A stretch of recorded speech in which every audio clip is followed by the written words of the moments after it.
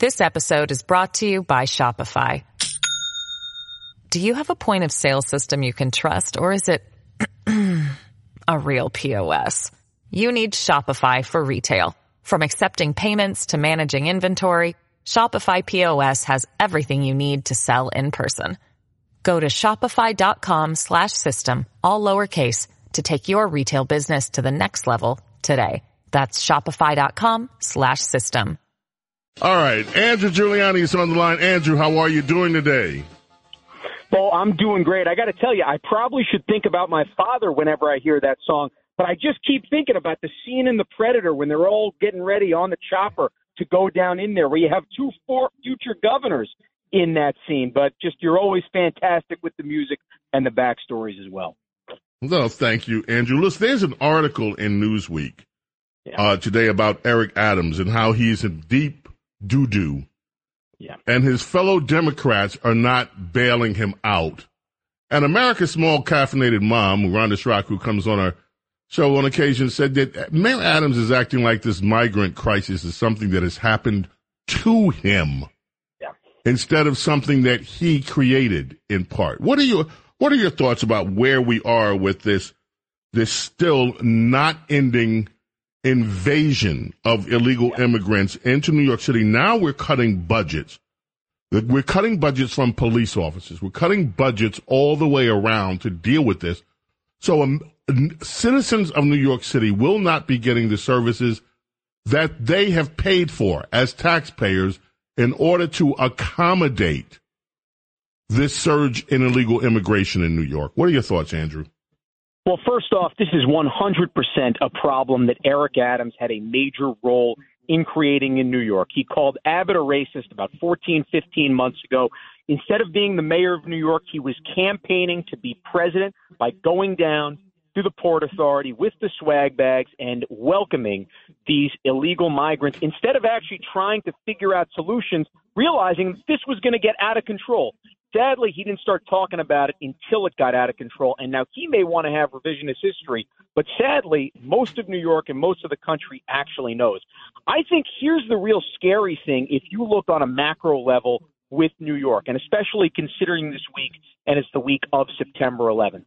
The largest police classes in New York City history came after September 11th. It was 2002 to 2006, where you had over 2,000 police officers a year graduating the police academy. Now, Bo, you are getting 600 that are just applying. So you're talking about 600 or 500 that are graduating, replacing the 2,000. We've cut the standards. And then when you add this cut that's going to have to happen because of the migrants on top of it, New York right now has just seen the beginning of what I think is a cliff that we are standing on right now.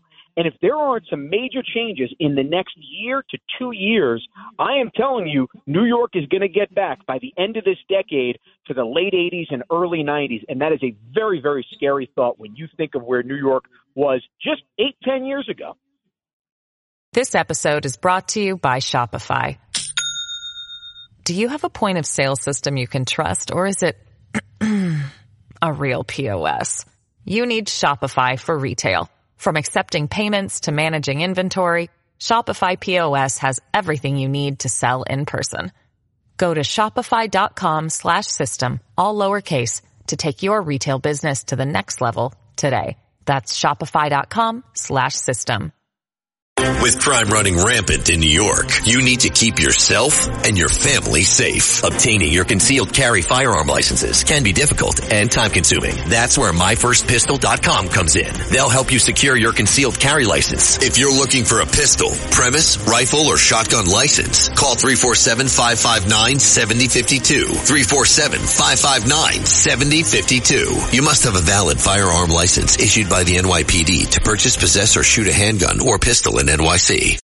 You know, one of the things that many of us remember when your dad took over, when Rudy Giuliani came into the mayorship of New York, we were coming out of the worst drug problem that we had seen since the birth of drug problems, and that is the crack epidemic, right? And within 2 years, he had cleaned this city up by taking a very serious approach to crime. And I remember this like yesterday. One of the things that he said we was going to do was stop the street crime by focusing not only on the big crimes, but on the little ones, getting rid of these squeegee guys that were intimidating everybody, intimidating them into handing off money. He was not going to just overlook these small things. And that approach worked. It worked. Within 2 years, you could see tourists coming back to New York in record numbers. You could see the city bustling with new businesses because the crime problem had been eradicated. What is so hard about emulating what Rudy Giuliani did as mayor to make this city safe again? You know, I asked him this question on air just a couple of days ago on September 11th, and I asked, what do you think the motivation for this is? Because he laid out such a clear playbook for future mayors in terms of what they could do, not just in New York City, but in any major metropolitan area around the country and really around the world.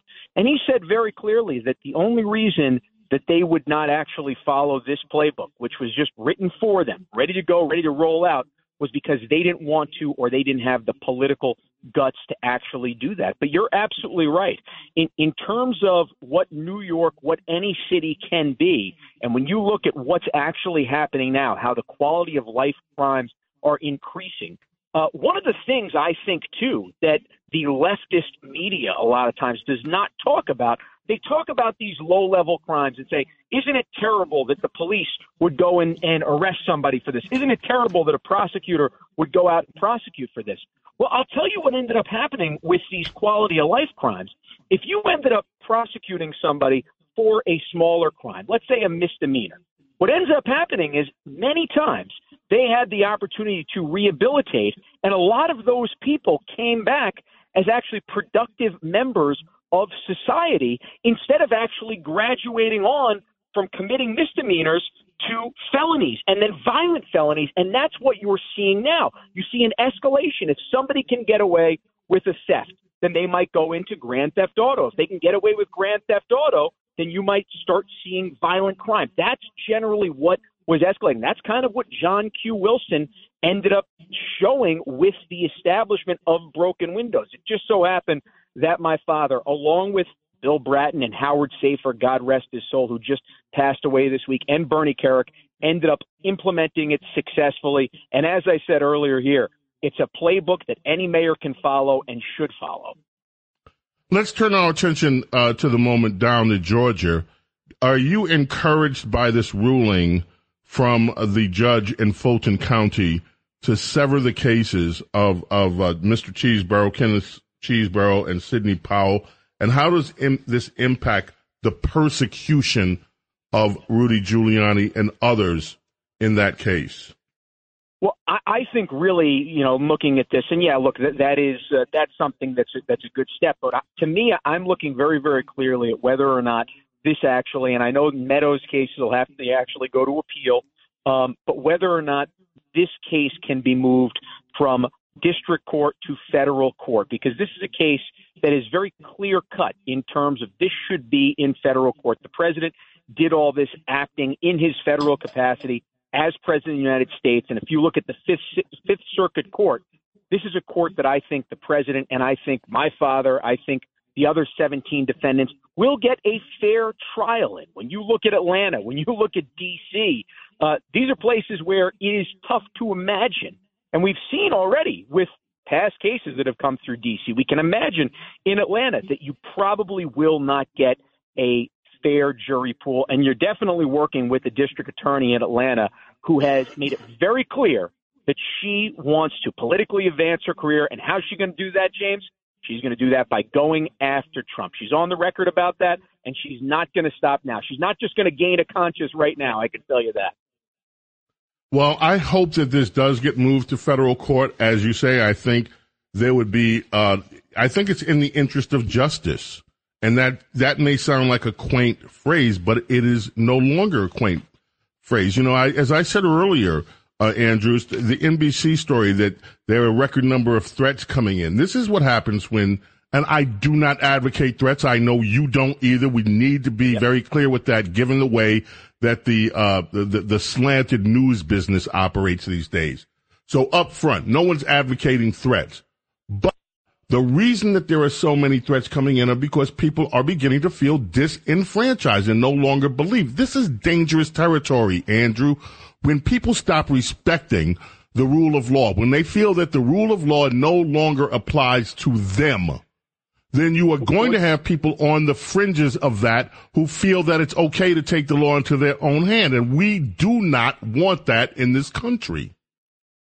James, you're absolutely right. You laid it out perfectly in your opening segment, and I don't think you even have to go any further. And probably this is a perfect representation because, you know, everybody knows Obama, everybody knows Trump, everybody knows Biden. And when you see the way that Obama, Clinton, Biden have been treated with their documents and the way that Trump has been treated, and Trump very clearly, as you said, he has immunity under the Presidential Records Act. It's as clear as that. Meanwhile, Jack Smith is going after him, and the Democratic media establishment is cheering it. Whereas Joe Biden, as vice president, there is no reasonable explanation for why he would have classified documents as vice president. And on top of that, why he would have classified documents as a senator from the 1970s. Why would you have that? And I could tell you this.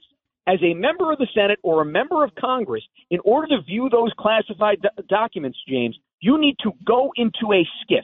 They are not brought into your office. So there's no way that they could actually get mixed in with, let's say, you know, your W-2 paperwork if you're working on your taxes or something like that. You would have to go and willfully remove that from a room where you can't even bring a phone in, you can't bring a pager or anything like that. You need to leave all your stuff. You leave the documents when they're there and you're done with them and you walk out. So the fact that Biden would have that paperwork, it's extremely clear. It's night and day. He was taking that paperwork because he wanted to ultimately use it for some other reason, and he did it willfully as well. Absolutely. Andrew Giuliani, always a pleasure, my friend. I so look forward to Thursdays and these chats with you. Andrew, thank you so much for being with us. Thank you, James, as always. Keep up the great job. Thank you, my friend.